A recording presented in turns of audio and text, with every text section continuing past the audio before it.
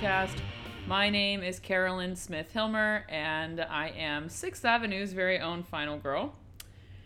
And this week, I am going to be talking to you about a new film.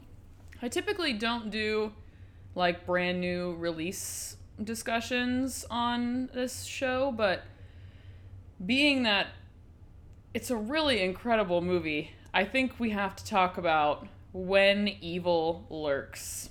This movie just came out, I believe, on October 27th to Shudder, which is how I watched it. If you have AMC Plus through your Amazon Prime, you can have AMC, Shudder, IFC, and I believe Sundance.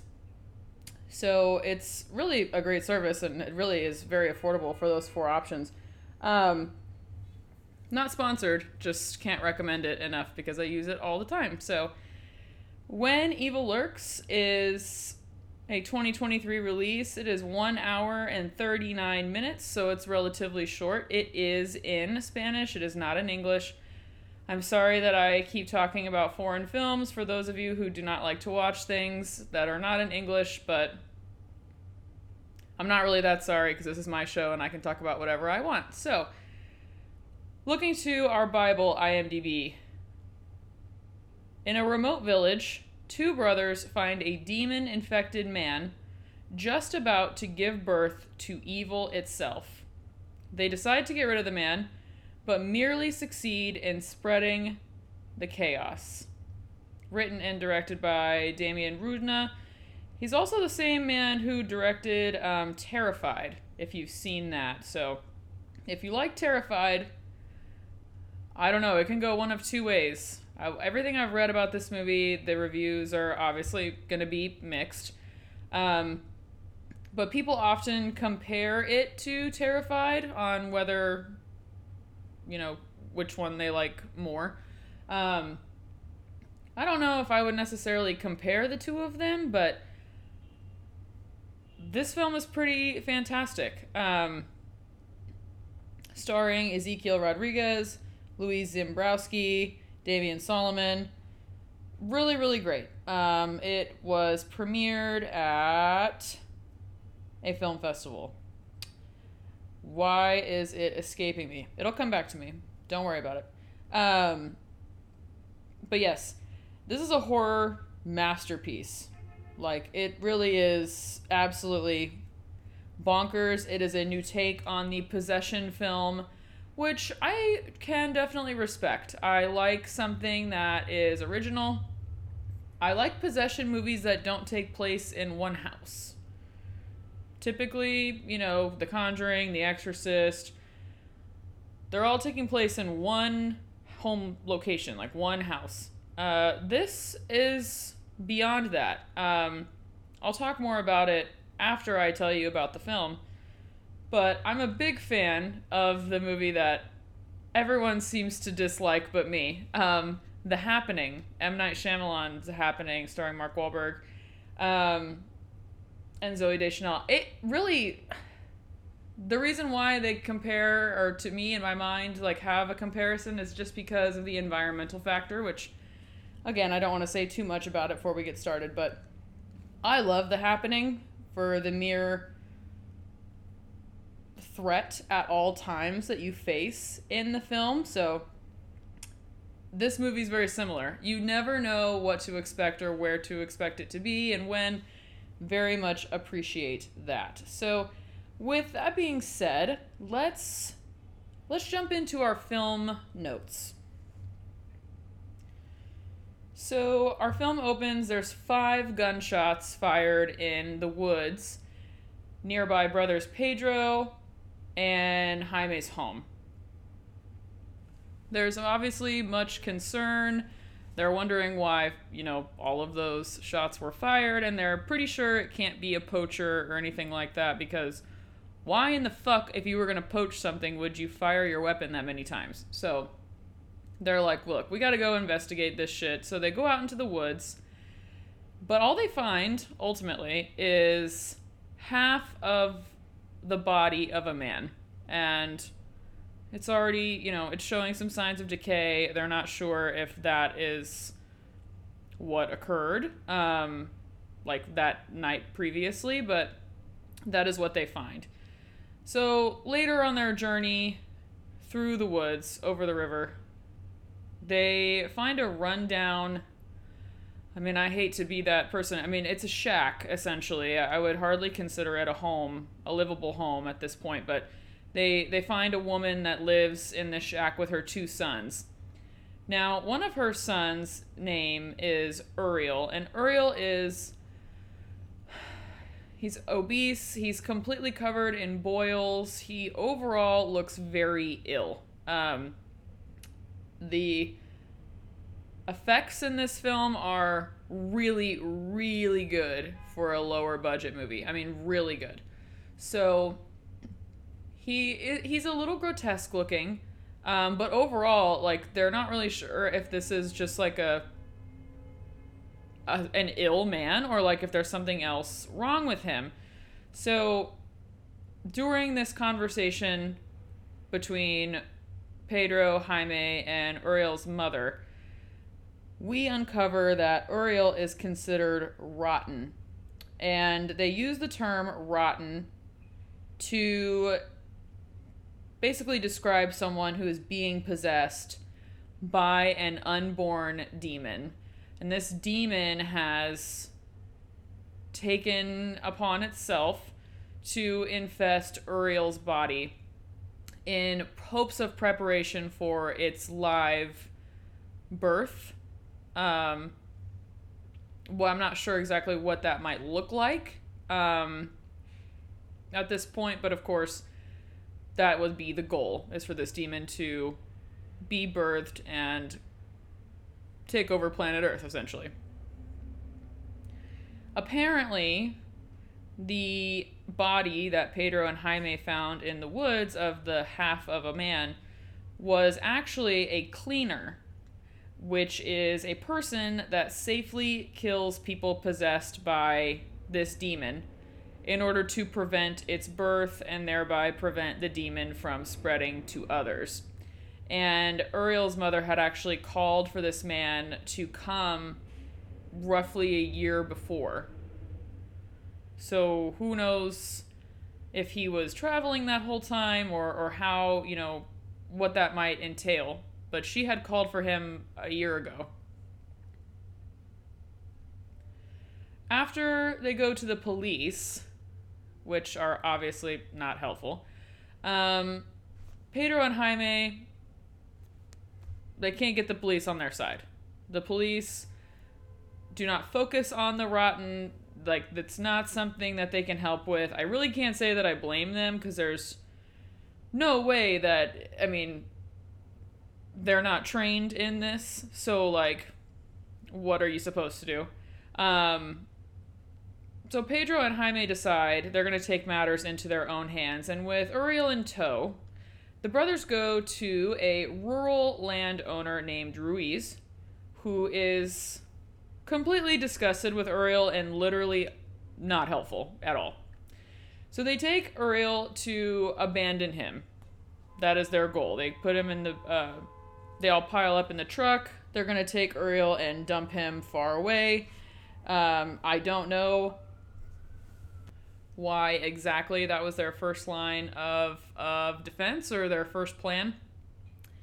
I guess they thought because of Uriel's condition that he wouldn't be able to, like, get himself back to, his mother's home or where he was living before, or even to their community if they dumped him far away. So they take him. They're driving for hours to a remote area, and along their drive, they swerve to avoid hitting a younger individual, I believe it's a child, in the road. And they discover at that point that Uriel is no longer in the truck. So the man that has been completely bedridden for years has somehow managed to escape. And they all basically consider that a mission accomplished and head home. Big mistake. So the next day, Ruiz is greeted by his pregnant wife, and she explains to him that one of the goats that they own is rotten. When they go outside, Ruiz takes a shotgun with him, and He can't tell which goat it is, so he fires off a round into the air, scaring all the other goats away. When he does that, every goat runs away except for one. And this goat is not afraid. It's staring him down. It's like, do whatever you want. Like, fuck around, find out. So he takes the shotgun, puts its barrel directly pointed at the goat.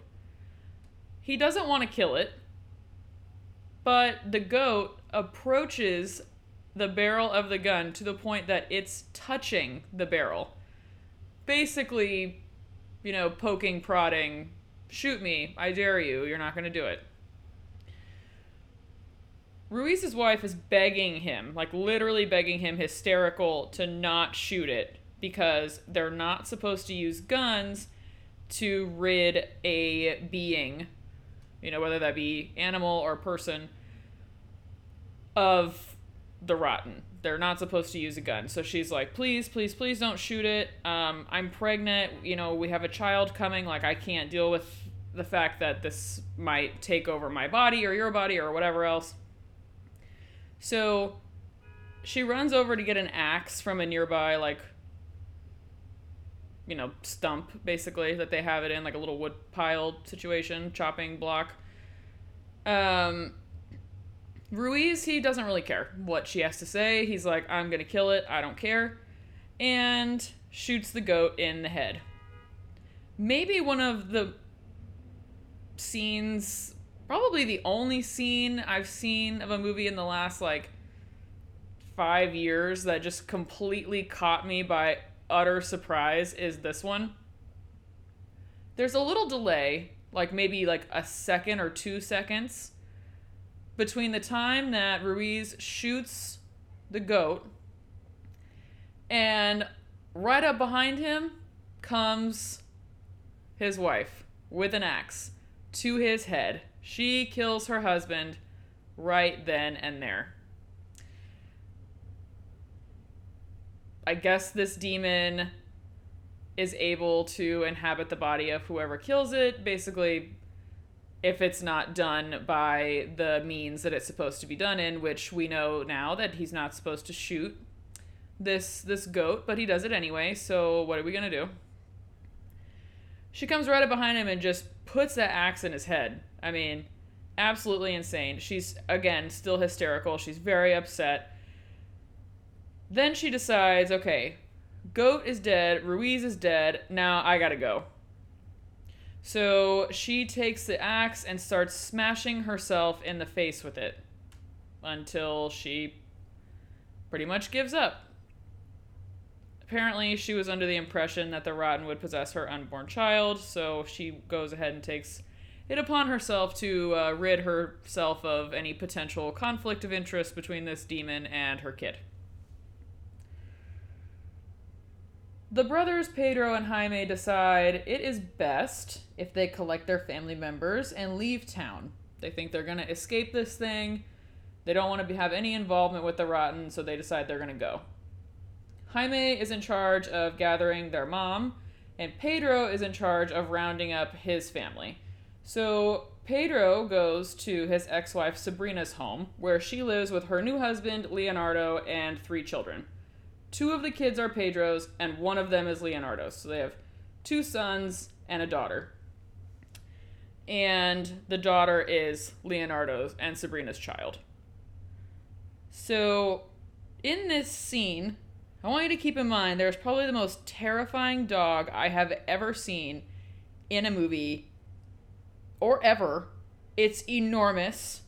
I'm sure it's a very sweet dog, but it is actually petrifying how large and terrifying this dog is. So Pedro's arrival and insistence on taking the 3 children and the dog with him and leaving Sabrina and Leonardo alone while literally offering no information to her as to why he's taking these kids. He just says, I need the kids. We gotta go now. This can't wait. Everybody needs to pack a bag. and we're gonna get out of here. And he keeps asking her for her car keys. So it's like, it's not enough that he, disrupted this family, this little nuclear family's like entire life. But then Sabrina is outraged. She's like, you came, I haven't seen you, we haven't heard from you, you don't help us financially, like basically saying he's a deadbeat dad. And now you come in there and you want to be the savior of the day and we're all supposed to just do what you say. No, it's not happening. You're not taking my kids with you. Like, it's just not going to happen. And he's also not giving any information as to why he wants to take them. He's, like, intentionally vague about it. So, while they're fighting and arguing and, the screaming and the crying and everything is happening between Pedro and Sabrina, the dog, who had been just sitting next to the little younger girl, the daughter, just out of fucking nowhere, bites her head. Like, bites this little girl in the head, is dragging her around the house, and he ultimately runs out the front door with the daughter in tow. I mean, he's, like, taking her, he's running down the street with her. Leonardo and Pedro, they run out the front door. They're like, okay, we're gonna go find this dog. And Pedro is like such a sad character because, well, kinda. But he literally just cannot not try to be the hero, but it's just not working. So Leonardo is like, well, that's like my kid, right? I'm gonna go save her no matter what. And he just takes off running. Pedro kind of is like, yeah, I'll run a little bit. And then he just kind of gives up. So he takes this as an opportunity to go back to the house, Sabrina's house, to gather the other two kids' bags and, basically what they need so that they can leave. So when Pedro gets back to the house, he is not consoling Sabrina at all, even though she's freaking the fuck out because she doesn't know where her daughter is or what happened to her. And Santino is the younger boy, the younger son. Jair is the older son. Both of them are Pedro's children. And so Santino is obviously also crying. Like, he doesn't understand what's going on. He's very young to be witnessing something like this. The whole time we're wondering where Jair is. And he is actually upstairs in bed. He is autistic and nonverbal, and he's not able to communicate. Okay. So Pedro goes upstairs to try to attempt to like gather some things for him and to get him out of the bed and kind of just tell him like, we're leaving, you have to come with me. He grabs a drawing of Jair's and then they all go downstairs. So while they're in the kitchen, they're trying to find where the keys are. Where are the keys? And while Pedro is trying to frantically gather everyone so that they can leave, he comes in the kitchen and he finds that Leo has come back, and he's got a gun now. And Pedro is like, please, Leo, please, please, please do not shoot anything. Like, don't shoot the dog, don't shoot anything. And Leo is like, okay, fucker, like, help me find my kid or don't talk to me, basically. He begs Leo to not use anything with gunpowder or anything of the nature. It's not going well, obviously. He's frantic and does not take that advice. The police are called. Pedro runs out when he hears a police car approaching the neighborhood and says, a big brown dog bit and took my kid. It's not, obviously the police are like, you called me for a dog? Like, really? I mean, this is ridiculous. The cop gets out and it's just like, look, Pedro, you know that you're not supposed to be around here. You're not supposed to get close to your ex-wife, Sabrina. What have you done? Did you make another mistake? Like, why are you here? And Pedro gives up because he's like, well, this isn't helping anything at all. And he says, if you see a dog, don't shoot it. And he runs off. So Pedro hears a gunfire. He follows the sound. He finds Leo with the gun standing over the dog. He's like, man, why doesn't anybody fucking listen to me? I just said not to shoot it, and you did. So, hello. So he runs back home to Sabrina's house. When he gets there, there's people in the driveway. Sabrina's in the driveway with their daughter. I think her name is Vicky. And she's, holding her. I love you. I'm so glad you're here. I'm so glad you're okay. And we had just seen this dog get absolutely devastatingly aggressive and physical with this little girl. And when we see her next in the driveway with everyone, she has no blood, no nothing. Like, her face is completely fine, and that just doesn't really make any sense because how, right? How? So they're loving on the daughter, on Vicky, on the little girl, and then she looks at Sabrina and says, "Mommy, Daddy is gonna kill you." Yep, he's gonna kill you. So, Sabrina kind of takes it at face value, and she's like, okay, weird, but, like, I'm just glad that you're here. Like, maybe you're saying things that you don't mean or words that you don't know or whatever, but, like, let's just not focus on that, basically. She's happy to be reunited with her daughter. So then, finally in the kitchen, Pedro is able to find the keys to the car with Jair's help. Jair, again, is nonverbal, and he's like, where does Mom keep the keys? And he basically takes Pedro's hand and lifts his arm up into, like, a little divot that's built into the cabinetry of the kitchen, and the keys are in there. So, everybody in the car, they're backing out of the parking, of the garage, and he's driving fast, right? Leo is driving fast, and Pedro is driving fast. Pedro's trying to get his kids out and trying to get himself out. Leo is coming back home in his truck, and they almost have a car crash, but this is so terrible. Sabrina's still in the driveway, and Leo takes his truck full speed and just absolutely runs into Sabrina as hard as he can. We can only assume that she's dead, and that now Leo is being possessed by this demon because he used the gun to kill the dog, and you're not supposed to use guns, and nobody listens to anybody in this movie, which is a little frustrating.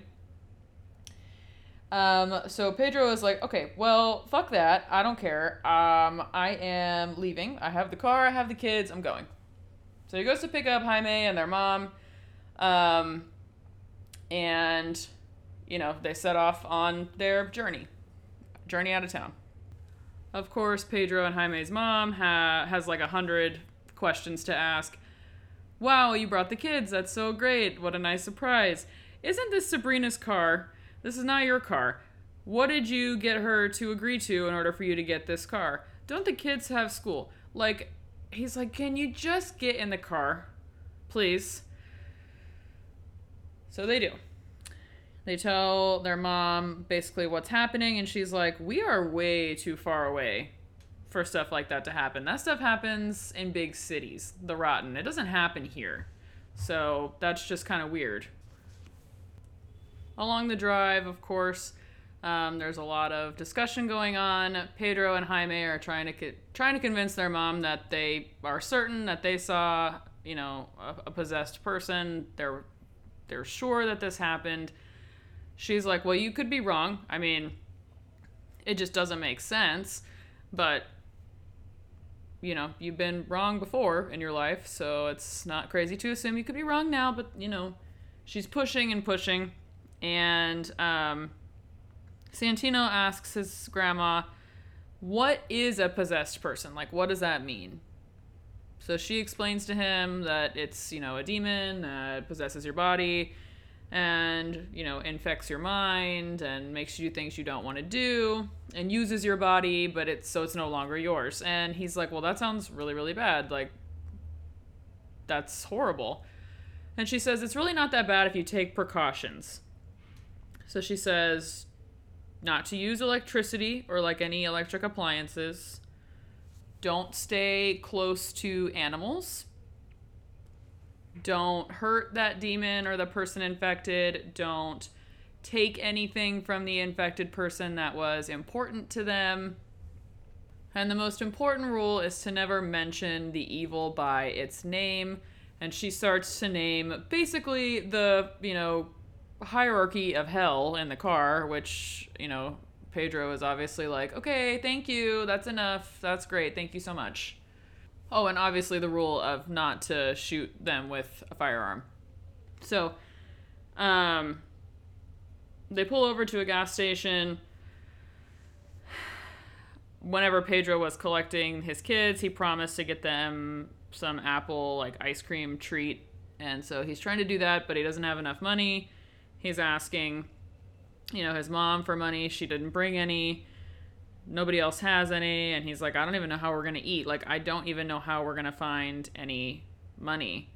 And obviously they have a kid in the car, Jair, who has special needs. So, like, there's a lot of things to consider here. There's a lot of things that they have to take care of.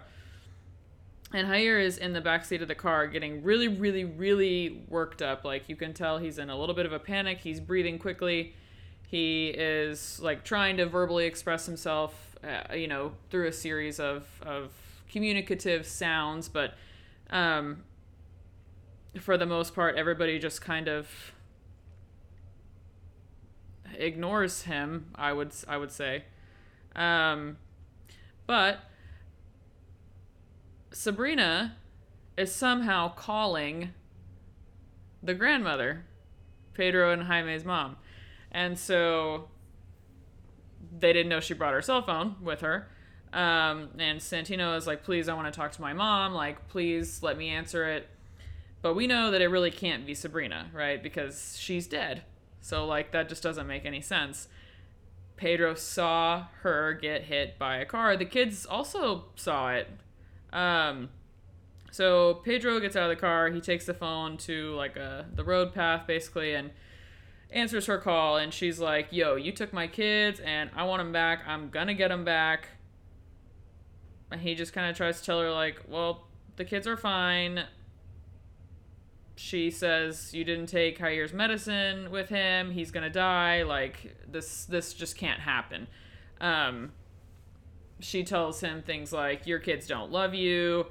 They don't ever want to see you. They don't want to live with you. They don't want to go to your house. Like, I don't know why you don't understand it. That's why I cheated on you, is because they hate you. That's why I fucked everybody. Like, you mean nothing to anyone. You're nothing. She tells him that, because what she said, it wasn't already bad enough. She's like, you gave me a broken kid. He, that's why you wanted to get rid of him. And you're a murderer. Like, it just, all of these horrible things. So he gets fed up with that, and he just takes the phone and smashes it. Call is over. Jaime comes to talk to him, and he's just like, okay, we got to get it together because this isn't going to work. I don't even know how that phone call was possible because Sabrina is not alive. So we got to go. So they go to a woman's home. Her name is Mirta. Mirta is a lovely older woman. She has no electricity in her home, but she tells Pedro and his family, you guys can stay as long as you want. I have plenty of room. I just don't have electricity. And Jaime also promised Pedro that this woman would lend them some money. So they're hoping that they can get everything taken care of in a relatively timely fashion. Pedro doesn't really want to stay there. He wants to go to the city. He doesn't really want to implicate this woman in whatever he's got going on. Jaime is more doubtful. He's like, I don't know that we'll even be better off in a city. Like, this might just be a better option. Like, let's think about this. Maybe we're all tired too. Like, maybe we could all just stay here for the night and rest. Obviously, Pedro doesn't really love this idea. He wants to get the fuck to wherever he wants to go. So he's like, well, is Mirta going to give us the money? And Jaime's like, yeah, she is, but it's in the bank, so she can't actually give it to us until Monday. So, like, maybe we should just stay until then and she can give us the money. And Pedro was like, well, make sure to tell her that we're going to pay her back because we're good people. It's like, at this point, who the fuck cares? And you're really not that great of a person, so why would she think that you're going to give her the money anyway? Pedro has to change Jair. He used the bathroom. He soiled himself. Again, he's not able to really take care of himself. So Pedro stays outside with Jair and Santino, and they're working on cleaning him up, cleaning up the car. And Jaime's inside talking to Mirta, and he is, making himself useful. He's like helping her clean up some things, and she says that kid looks rotten, meaning he looks possessed. Jaime is like, well, he's autistic. I don't think that he is rotten, right? But he was like, you told me when you lived in the city that you saw people who were possessed. Like, you saw them all the time, and you got so used to seeing them that it didn't really bother you much anymore. And she was like, well, I don't really know why I would have said that. Have you ever seen one? And Jaime tells her, yeah, I think we have officially seen. Well, after what we saw today, I definitely think we've seen somebody possessed for real. Jaime basically can't articulate to Mirta what they saw and what was done today. And she's like, well, if you really did see somebody who was possessed, like, you would know. Shadows moving on their own, animals doing things they don't normally do. Like, you would be certain, you wouldn't be so unsure. And she's like, by the way, is this the same brother who plugged the heater outtake at his house? And Jaime says, well, that was just a lie that Sabrina told everyone so that she could keep the kids. So now we got to get into some sleeping arrangements. Later that night, Jair, he's not going to get out of the car. So Pedro pretty much has decided he's going to stay awake that night with Jair and stay in the car with him. Have Jaime, their mom, and Santino sleep in the house. So that's kind of what he's decided, I guess, will be easier for everyone. Although I would hate to think that Jair would want to sleep in a car.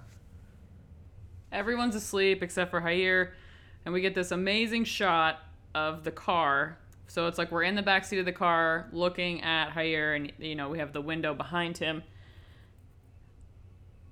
We see something approach the car window, and just a bloody hand slaps that window. Jair, no reaction. But we can only assume, and we would be correct, that Sabrina has arrived. Sabrina makes her way into Pedro and Jaime's mother's room, where she's sleeping with Santino, and the grandmother, she can't really see well. She's like, she took a sleeping pill, she's tired, and doesn't have, she's groggy, right? She's just like, this is weird. But Sabrina, I'm so glad that you came. And Sabrina is holding Santino, walking with him, swaying him, comforting him, essentially. And she's like, I came to get my children. They belong with me. I'm going to take them somewhere that no one can ever harm them again. And her face is completely, like, half bloodied. So, like, half of her face has blood all over it. She looks not super great, but apparently is not frightening to look at, according to Santino, because he's letting his mom hold him and carry him. Jaime wakes up Pedro from the car and is like, you gotta come inside. Their mom is at the door waiting, and she's like, I can't explain what I saw, but I think it was Sabrina, but I don't think it was her, but it looked like her, and I just can't really tell what I saw. Pedro goes upstairs to investigate. He sees Sabrina with Santino, and she's like, look, I came for my kids. They need me. I'm taking them somewhere. No one can harm them. Basically the same thing she told Pedro and Jaime's mother. And she just jumps off the balcony of the, second floor of the house. So that's cool. They go outside to investigate. Obviously, they can't find Sabrina or Santino. They're looking around, looking like crazy. And then Pedro magically remembers that he has not one son, but two, and goes back to the car to make sure that Jair is still there and that he's okay. Jaime rushes around, gets some lights, like flashlights, and Mirta is like, okay, Jaime, you gotta look at this kid. Jair, you gotta look at him. He's like, Mirta, I'm done with this. Like, he's just like that. I'm sorry. He's autistic. Like, he just looks like that. He just acts like that. And Mirta is like, no, shut up and come look at this kid. Like, seriously. So they open the car door to the back seat, look at Jair. His hands and feet have been, like, contorted in such a way, like, that I can't really explain other than it looks like a stereotypical, like, demonic possessed body. And she explains to Jaime, look, this kid really very, very well could be possessed and can be possessed. I understand he's autistic. These demons can prey on people with autism. They can figure out their bodies, but they can't really figure out their brains. So they can stay in this limbo of inhabitation of this body for a really long time. So you really need to listen to me. Mirta orders Jaime to go get his brother to come inside the house. They need to stay in the house. She's talking to them about how sometimes, like, when we come in contact with these possessed people or these rotten people, like the demon, it can manipulate us even though it doesn't inhabit us.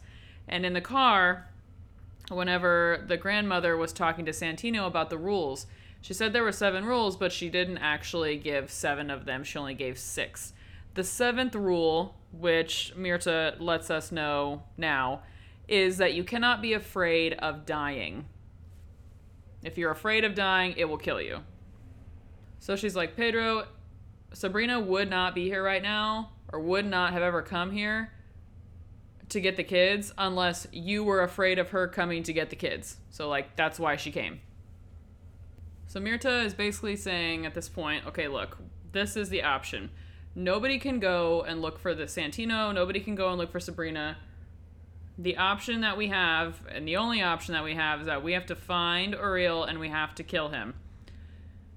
This is like a pre-birth process. Like, this rot is taking over the lives of these people. We have to find him, we have to kill him, we have to stop the process of the birth so that this doesn't get worse. Jaime and Pedro admit to Mirta that they actually do know where Uriel is because they had basically tried to dispose of him, and they tell her the town in which they placed him.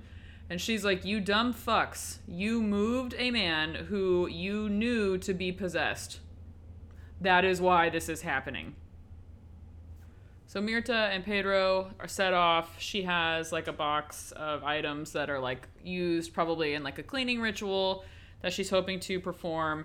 And she's talking to Pedro on the way to Uriel's location, and she's telling him about how her and her husband were frauds, like the man she married. And one day her husband just threw up everywhere, threw up everything. Like, she says he literally threw up his family, which I guess I don't know quite. I think that might have been a translation thing, but that she says that he threw up the family that he ate the night before.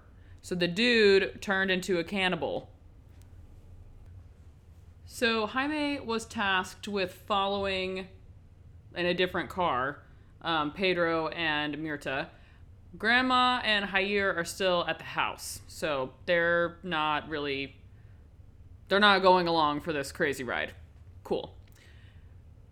Whenever Jaime is driving, he sees Sabrina in the road, and Sabrina is like tearing at Santino's lifeless dead body with her hands, and like it's very bloody and gruesome and disgusting, and Jaime is so pissed by this that he hits Sabrina with the car. She just can't escape getting hit by cars. Like, dead or alive, she's always getting hit by a car.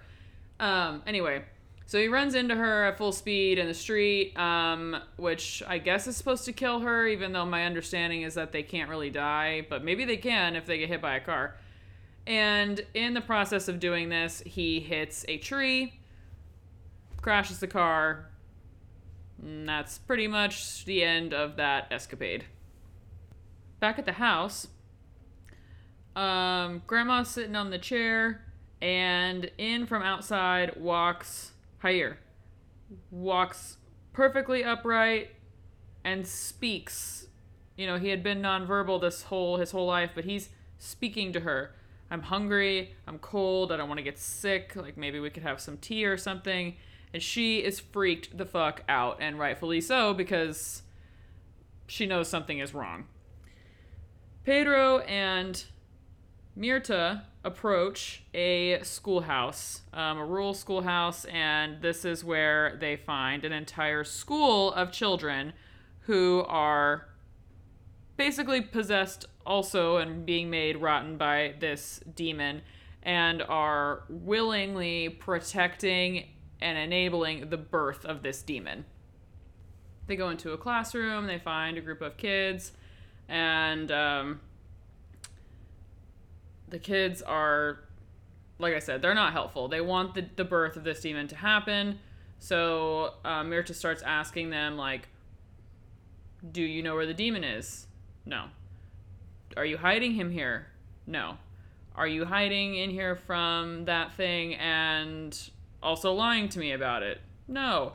Like, they just do whatever they can to, like, you know, get these people to leave. But Mirta goes outside and she's like, okay, I'm gonna go cough up all my blood because or cough my lungs up because, like, this is just disgusting. And so they go outside, and there's a little kid who's, like, coming up with a bicycle, and so Pedro is trying to ask him questions like, dude, are you sick? Why are you here? Was there somebody sick here? Did you find an injured person here? Like, the kid is not talking, and he runs back inside. Mirta has her suspicions, and she's like, I'm pretty sure these kids are just lying to us. I'm pretty sure it's in there. The little boy comes back outside, and he's like, hey, are you looking for Uriel? And Pedro's like, yeah, I am. I absolutely am. And the kid is like, okay, well, he's actually not here. He's at my dad's house. My dad wanted to try to take care of him. And so you can find the entrance to that if you just drive out to the parking circle up there, or the circle drive, whatever, up there, and there's an entrance there. So he gets in the car, and Mirta is like, no, I don't know. I don't think so. The little girl that Mirta had spoken to in the classroom comes outside, and she's like, actually, he's lying. Uriel is at my house. So, yeah, he's not where the last kid said he was. And Pedro is, like, freaking the fuck out at this point. He's like, he opens his truck door and slams into this little girl and starts beating on her. And he's like, tell me where the fuck he is. I'm done. Stop lying. This is getting out of control. And Mirta had already just gotten done telling him to, like, stay calm and we should keep an eye on each other. But, of course, Pedro is the worst. Like, he's not listening to that. So Mirta, voice of reason, is like, look, if they're trying to send us other places, then that means that he's here. So they go into the auditorium of the school. There's, like, a hammer and some flour-type powder on the stage. And so Pedro picks up the hammer, opens up some of the boards of the floor of the stage. So it's under the auditorium's, like, stage. And there's dead adults in there. So presumably the people who worked for and or ran the school, the kids have killed them and are keeping them under there. So Mirta is like, okay, Pedro, go outside, get me my bag, my kit, and I'll wait here. But don't run and don't be panicked. But of course he's not listening to that. Mirta, whenever she's left alone. The kids are like approaching her and they're like still trying to lie, still trying to like hold off and like get these people to not kill Uriel because they really want this demon to be birthed. And she's like, we tried to hide the bodies with lime and like, you know, we really like the smell, to cover up the smell. We really wanted to make this like a foolproof plan. Obviously it's not. Myrta knows that Uriel is down there, so she gets her demon killing cleaning equipment ready to go. And Pedro starts to pick up more boards in the floor so that they can get down there and find out where Uriel really is. Uriel starts spouting off to Pedro, of course. He just can't get enough and is saying to him, please kill me. Please kill me now. I don't want to do this. Myrta is like, okay, but, you know, I have to take this dagger, essentially, and stab it into the nape of Uriel's neck, so you're going to have to get him out. Well, Pedro literally cannot lift Uriel on his own. I mean, he's too heavy. And so he's like, I'm going to have to dismantle the entire stage in order to get to the nape of his neck. Like, I cannot lift him. And Uriel is like, okay, well, you know how you wanted to kill yourself and your kids in the house? Well, you can do that to me. Please kill me, please someone.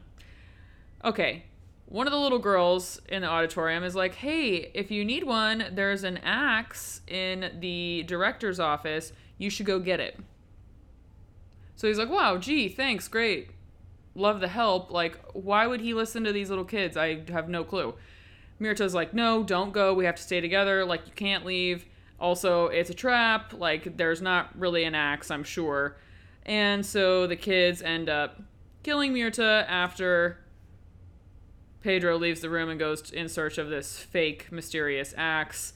And they're dragging her God knows where to do God knows what with her. But Pedro ends up breaking his way out of the director's office by smashing the glass in the door with a little stool, and is just ultimately so defeated physically, emotionally, literally everything. And he looks up at the stage, and Uriel's head is poking out through it, and he's like, hey, Pedro, what you doing over there, my guy? So instead of going through with the ritual like, you know, Myrta had planned, where she was going to stab Uriel in the base of his neck and the nape, the kids had dismantled the majority of the cleaning equipment, and so Pedro takes a piece of it and just starts smashing it into Uriel's head as hard as he can, which, again, there's a killing ritual at play. I don't know why nobody wants to follow the rules. It's very, very upsetting. Unfortunately, all of their efforts mean absolutely nothing because the demon is birthed anyway. It's approximately the size of, like, I would say, an 11-year-old boy. It emerges, it has pretty much black eyes, is covered in blood, and its skin doesn't necessarily look human, but it doesn't look inhuman either. It walks out the doors of the school, the kids follow, and they walk off into the sunshine, but not before the demon gives Pedro a 3-mark with blood on his forehead before leaving. And the kids follow the demon out into a field and off into the sunset, so I guess they ride off happily together. Jaime ended up going back to the house, Myrta's house, after the accident, and the demon doesn't kill Pedro, so I guess I don't know what to make of that. But Pedro arrives back at Myrta's house. He greets Jaime. They embrace in a hug. Jaime was obviously terrified, and Pedro walks over to Jair, who's like standing outside and looks kind of like he did the night before whenever he, you know, walked into the house and told his grandmother that he wanted food and wanted some tea and he was cold. So very interesting dynamic with everyone at this point. But they do end up returning home to Pedro and Jaime's house with Jair. Now you're going to be thinking, what happened to Grandma? Yeah. Pedro gives Hire a bowl of apple ice cream, which I cannot tell you how incredible that sounds. I would love to try that. It looks like a green apple sorbet. And sits the bowl in front of Hire at the kitchen table. Hire has kind of reverted back to nonverbal communication at this point. And Pedro goes upstairs to take a shower, where he looks in the mirror and is trying to get the mark of this demon off of his forehead, but to pretty much no avail. Jaime makes his way over to Uriel's house, and he finds Uriel's brother, who says to Jaime and just explains to him, like, I heard these voices in my head. They wouldn't stop. I killed the man who was supposed to help my brother, and I cut up his body into little pieces, and I also fed most of those pieces to the pigs, but I also ate some of that body myself. And Jaime is like, okay, and what about your mom? Where is she at? And Uriel's brother says, what happened to her is the same thing that happened to your mom. Back at the house, Pedro is starting a fire. Jair has made pretty good progress on his ice cream bowl. And he puts the spoon in his mouth one last time and starts to choke. So Pedro gets up to help him. He's like, it's okay. I'm going to put my fingers in your mouth. Don't bite. I'm going to help you. Pedro, he has his hands in Jair's mouth, and Jair just starts to cough up blood and hair. And it's kind of like the movie Raw, where she's coughing up or throwing up her hair, and it just keeps coming and coming and coming. Except this is worse. Blood is pooling out of Jair's mouth. He's, he's getting rid of his grandmother's rosary, her entire head of hair, like, just horrific. And he flashes Pedro a side-eye look and just kind of, taunting him, essentially. And Pedro immediately recognizes that Jair must have eaten his mom. And that Jair is also possessed. He goes outside, Pedro does, and he just is so defeated, so exhausted, he just collapses on the ground and cries. It's just so sad. So sad. And he's also frustrated because he's like, how did I miss this? My son has been possessed this whole time, and he's just been, like, hiding it under the veil of, like, having autism. Like, it's just so sad. So it's just Pedro and Jaime. That's the end. It really is a bleak movie. It has nothing happy or good to offer you, dear viewer and consumer, but it is very interesting, upsetting, and very frightening, I have to say. So I think the one thing that I like about this movie the most is that even though it is a movie about possession, it's not about religion at all. So I do appreciate that, and it kind of reminds me, like I said, of M. Night Shyamalan's film The Happening. Even though I know that that's an unpopular movie, I've always really enjoyed it. In The Happening, there's something in the air. It possesses people if they breathe it, and they are immediately overcome with the desire to kill themselves. So one man, like, finds his way into a lion enclosure at the zoo. People are jumping off of buildings. People are just executing themselves in the worst possible ways. This family in the film, they try to escape their city that they live in to go find, like, a rural area where they hope that they can be safe, because they're under the impression that this city, there's too many people close together, like, it's just too dangerous to be in. So hopefully if they go to a more rural area, then they won't have to worry about breathing in this air at all. But it doesn't really work that way. The environmental theme, though, I really like. I do. I think it's so interesting. When Evil Lurks has some similar themes for, like, the underlying theme of environmental horror, but it's not really carried out the same way. So, for example, one of the rules for dealing with the rotten is to not use electricity.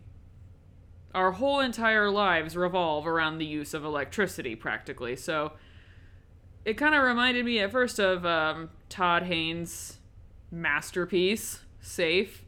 The main character thinks that everything around her in her world is poisoning her, and so she relocates herself to a rehab facility in the middle of nowhere so that she can be free of the luxurious, opulent world that she lives in. But of course, as we've talked about, Safe is about socioeconomic class, and the woman and her family in that film are so filthy loaded with money that she has the privilege of going to an exclusive and expensive facility just so that she can get away from the modern world and live a life void of technology.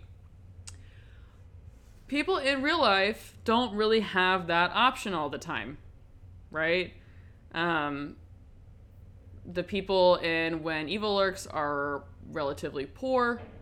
They are not of a high socioeconomic class. They are literally just trying to stay safe. There's not a lot of resources. Like, they can't even go where they need to go, where they think they'll be safe, because they need money. So they go to Myrta and, like, try to get money from her. It's just... But then Myrta even says, like, well, you guys shouldn't probably go to the city. I don't know. It's so odd the way that things played out. But yeah, the characters in Where Evil Lurks are not wealthy. They're not, you know, financially in a good place. They're living in poor communities, heavily reliant on agriculture, and the only hope that they have of escaping the rotten is crushed because they end up essentially in the same exact place that they started. It starts in Pedro's house and it ends in Pedro's house. It doesn't ever get better. In fact, the whole thing gets worse. So it's not... it's just so sad. Another thing that I really enjoyed about this film is that no one and nothing are off limits. Like, using children and violence in the same scene, or using animals and violence in the same scene, is, like, insanely controversial, okay? Even the director had trouble with this film because I was reading in a Polygon article that I will link, obviously. You can't show, I guess, in Argentina, children and blood, like, on their faces or on their skin in the actual film itself.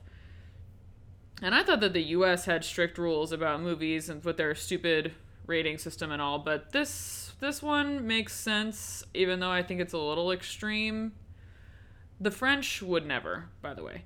But I do like the fact that nobody is off limits. Nothing's off limits. It's like Children of the Corn vibes a little bit, right? They want to take over.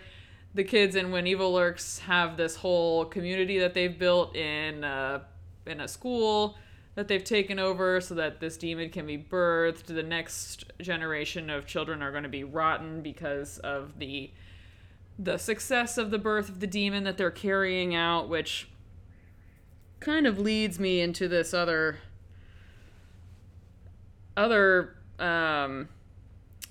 thought process, I guess, which is that a lot of the rules that they have to abide by in the film require a lot of self-control. Like, they can't use electricity, they have to not be afraid of dying, or they have to have, like, no fears of any kind because the demon will live off of that and thrive off of that. They have to, you know, not use guns. Like, there's so many things that they have to abide by, but none of them can seem to do this. Every time somebody gives somebody directions, they can't follow it. Literally everybody nowadays has a cell phone, so there's like technology and electricity in my pocket all the time. Um, at one point, Pedro answers the phone call on his mom's cell phone to find that his now deceased ex-wife Sabrina is on the other end of the phone. He made direct contact with someone being possessed by this demon via phone. His mom had just gotten done telling him not to use technology or electricity, and there he goes and fucking uses it. So it's like he literally cannot follow a direction if his life depended on it. Did he really lack the self-control to not answer that phone call? I think so. But people also don't learn from their mistakes in this film, right? Mirta is telling him not to listen to these kids, and then of course Pedro is like, oh, okay, well, these kids in this school, they must not be lying, so well, they lied to me before, but they're not lying now about the axe being somewhere in an office, so I'm gonna go find that axe. Dude, what the hell? You just got done getting mad at these kids for lying. You think they're not lying anymore? People, it highlights really truly how often people act irrationally when they're in a situation of panic, a situation of fear.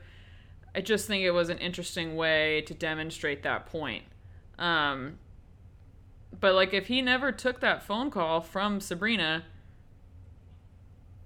if he never tried to be the selfish savior of his family, if he listened when people told him things, there's so many things. He likely would have been the hero of this story if he were able to figure everything out and do as he was told, but you know what they say about pride. It always gets in the way. Circling back to the environmental aspect, the rotten are like a cancer. Rotten people are difficult to escape. It's nearly impossible. Cancer is one of those silent but deadly diseases. You don't really know just by looking at someone if they have cancer or not, just like you can't know. You can't look at one of the rotten and know that they're rotten. It's one of those diseases that the community cannot seem to rid itself of, and that is tragic in and of itself. In the same Polygon article that I will link, the director, in an interview, explains that this film the idea was derived pretty much directly from news stories that he was reading about health issues in Argentina caused by pesticides.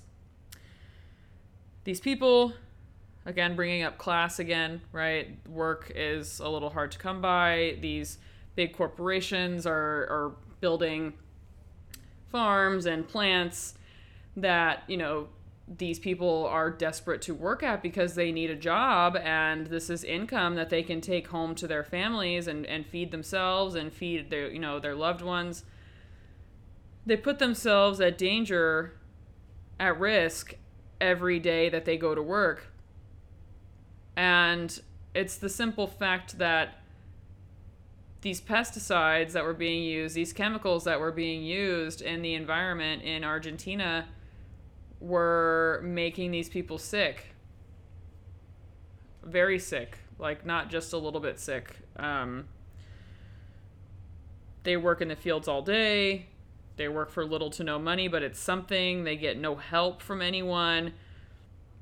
People in big cities, people with money, people that own these fields, they don't give a fuck about the people that work for them. And in fact, it is predatory more than it's not. And I will argue that till the day that I die. It truly is. These companies are looking for cheap labor. They believe that's what they're getting, but they fail to realize, because they're so far removed, that these people that work for them are still human beings and that they should treat them with respect, like any sort of respect. Payment is not a form of respect. Not exposing people to life-altering danger and, chemicals that are causing them to become ill is not taking care of someone. And how are some of these people to know, right? If somebody built a farm right next to me, or a plant of some kind, and I started working there, I wouldn't know if the carrots that I was taking care of were being treated with pesticides that were, or so many pesticides that like I would not be able to breathe if I go to work. I would expect to work for a place that provides me a safe work environment, or a relatively safe work environment, as safe as you can. I would not want to be taken advantage of for the simple fact that my labor is a necessity for you, and that just because you think you're paying me little, to me it might mean a whole lot. And the exploitation of that in those communities really, really, it breaks my heart. It really does. Environmental racism comes to mind. I have written a paper about environmental racism. I took a class about environmental policy, and this is obviously a topic that gets brought up a lot. Poor communities, or I'm talking in the United States in particular, poor communities, large populations of minority people in a community, there's often the practice of companies building things that are not good for the environment, but they're also not good for the people that surround them. For example, in Pennsylvania, in a predominantly black community, there is a medical waste disposal plant facility, and it is literally poisoning the people that live around it. It's absolutely terrible. It makes me feel so sick to think about. But back to, the pesticides. These corporations, they buy land, they treat their employees like shit so they can make the most money possible. They don't care about the workers. They have families. These workers do. They have families. They have friends. They have loved ones. They have lives outside of their work. Like, it is not their whole life to go to work. It shouldn't be anybody's whole life to go to work, by the way. I don't know if anybody out there needs to hear that, but take some time to not work sometimes. Not to mention, though, these workers were having children. Their children were being born with birth defects. Children were developing cancer. Like, kids were being born with cancer. Like, it is just... Children that are living in these poor areas are developing these illnesses, and, like, what about the secondary impact of these farms and these toxic plants? Like, nobody ever seems to care. The primary impact would be on the person who actually physically works there, but the secondary impact is on the people that these workers live with or surround themselves with, or the areas in which they live and the communities in which they live. Like, it's so fucking sad. So sad. And they can't escape it. There's almost no way out of it. There's no, like, tried and true economic ladder that they can climb, or proverbial economic ladder that they can climb. They can't just cough up a sum of money or get a loan or what have you to, like, get out of their situation. Like, it just doesn't happen. And that's why I think it's so much more terrifying, because, yes, Todd Haynes' film Safe is very scary to me. But she has, in that movie, the main character, she has so much money, it's, like, hard to feel bad for her. Like, her environment, her sterile bubble that she created for herself, is because she was able to do that with the amount of money that she has. These people in this film, and When Evil Lurks, they cannot do that. They don't have the means or the resources or the anything to be able to escape this. They are trapped in this, just like some of these workers are trapped working, in places with these pesticides that are causing so many health problems. Like, and in When Evil Lurks, the characters are trapped because there's nowhere to go. This is everywhere. These demons are everywhere. The rotten is everywhere. It's inescapable. It is completely inescapable. Also, talking about the class issue, though, just before I wrap up here with my thoughts, one thing that I really liked was that in order to convey the or reinforce the theme of being trapped in something, a lot of the times films will use like one location, like in possession films. So like in The Exorcist, it all takes place in pretty much one house, right? This possessed girl is not up walking around in the world and outside and whatnot. She's just at home. Other than, if you want to get technical, the time that she goes to the doctor. But that's it. They're all confined in this little bubble where they are... The feeling of being trapped is created because they're in the house and they pretty much can't leave. But when Evil Lurks created the feeling of being trapped in a totally different way, because it didn't all take place in one affluent, large, beautiful home. It took place everywhere. It doesn't confine itself to one home. And that's why I found it so interesting and so frightening. Because a lot of the times, like in Amityville Horror, right, you could just move out of that house and then your problem is fixed. Pedro and Jaime can't just like move out and the problem will be solved. Like it just, for them, it's not possible. So they're trapped in the greater world because of their circumstances. They're not able to get out of it, and this rot is everywhere. I would highly recommend watching this movie. It's really good. I know that there is some controversy regarding the third act of the film and maybe it not being as strong as the other acts. I would implore people who say that to check in with themselves. If we didn't have that third act, then I think the movie would have been pretty meaningless. That's just my opinion. You're allowed to have a different one.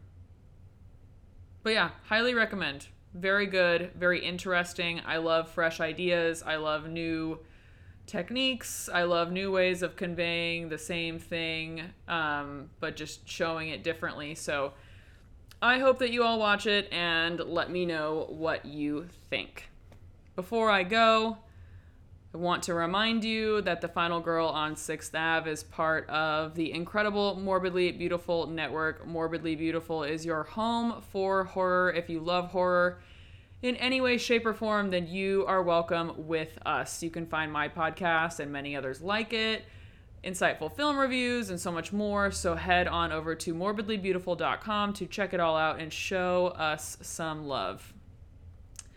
You can find this podcast on Google Podcasts, Apple Podcasts, Spotify, Stitcher, Amazon Music, and Pocket Casts. If you enjoyed the show, it would mean the world to me if you left me a 5-star review and subscribe to the show wherever you get your podcasts. For any questions, comments, concerns, suggestions, or requests, you can email me at finalgirlon6, that's the number 6, at gmail.com, or you can send me a message on Instagram at finalgirlon6, that's also the number 6. Thank you guys so much for listening. If you made it this far with me, I really appreciate you. I hope you all had a wonderful Halloween if you went out and did anything or celebrated. And yeah, that's pretty much it for me today. So sorry for the longer episode. I hope you enjoy it. Thank you all so much for listening. And never forget that I am 6th Avenue's very own.